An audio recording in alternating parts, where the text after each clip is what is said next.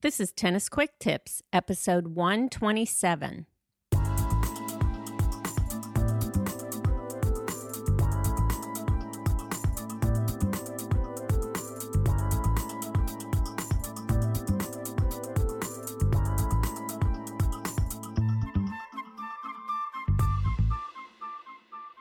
Hi, it's Kim from TennisFixation.com. I'm your host for the Tennis Quick Tips podcast. With every episode, Tennis Quick Tips brings you a quick and easy tip to improve your tennis game and to make sure you're having fun every time you step on court.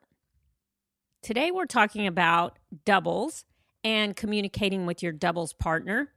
Specifically, we're talking about what exactly you should be communicating about. So I've got a question for you. Does it drive you crazy to see your doubles opponents strategizing between each and every point? Because it drives me crazy.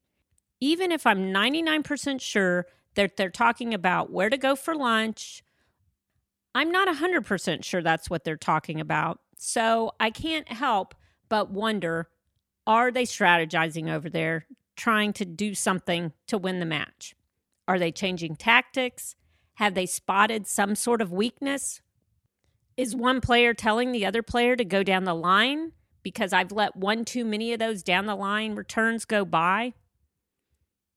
If my opponents start talking to each other, I can think of all kinds of things they might be talking about. And it doesn't matter whether I'm right or not. Just thinking about it is enough to distract me a bit. And if I'm thinking about what they're talking about, I'm probably not thinking about me and my partner and what we should be doing to win the next point or the game or the match. So, how do you deal with these chatty, strategizing opponents who are talking between each and every point? Well, the answer might surprise you is you don't. You don't deal with them because they're only doing what's right. When playing doubles, you should be a chatty, strategizing opponent too. You should be communicating with your partner after almost every point. That's what the pros do.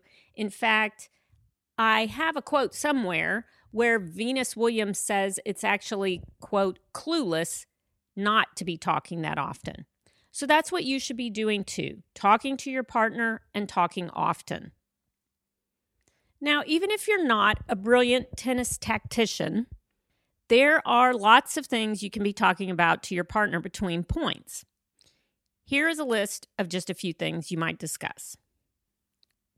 Number 1, tell your partner about anything you observed in the warm-up about your opponents.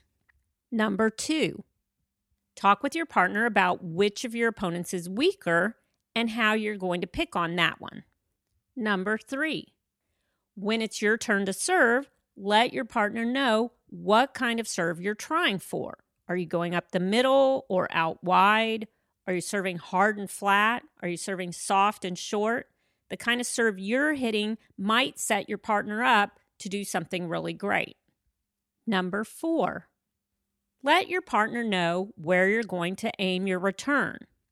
If, for example, you're going to try a down-the-line return, it's a good idea to let your partner know that, because if you mess it up and that net player gets a hold of it, they may slam it right back at your partner, so you want to give your partner a heads up that may be coming. Number 5, talk to your partner about different serves and returns that they might try. Give them some help in setting you up for a poach by suggesting the types of serves that they could go for. Number 6, by all means, let your partner know if you're going to poach. Because if you don't make that, they need to know to be ready to pick that ball up themselves. Number 7, point out to your partner the types of setups that are causing your opponents to poach. Maybe your partner needs to hit a different type of return to stop that poaching. And that's something that I talked about in last week's episode on how to beat poachers. Number 8, finally, talk to your partner about court positioning and whether you need to try something different. In other words, if everything's going wrong, maybe your partner needs to move back to the net with you. Or if everything's going pretty good, maybe your partner needs to keep coming up, playing offensively and aggressively and get up into the net. So those are some really pertinent exchanges you and your partner should be having on court. And I encourage you to, maybe you're not ready to start talking between each and every point, but start talking more. Start talking every couple of points, or at least saying a word of encouragement or making some eye contact.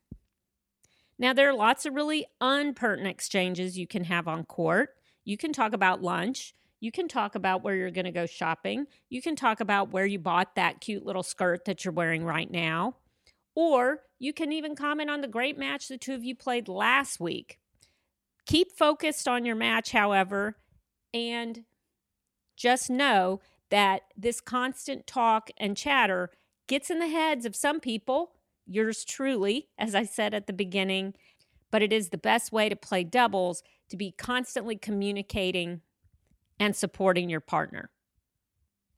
That's it for this week's Tennis Quick Tips episode. Hope you enjoyed that. You can let me know what you think by going to the show notes for this episode and leaving a comment down at the bottom of that page. And those show notes will be over at tennisfixation.com/quicktips127. And I'll also have some links in those show notes to some previous episodes I've done on communicating with your tennis partner, how to do it, what's appropriate, what's not appropriate. And so head over again to tennisfixation.com/quicktips127 to check those out. Thanks for listening. Hoping you're getting out and playing a lot of tennis these days. And as always, happy tennis.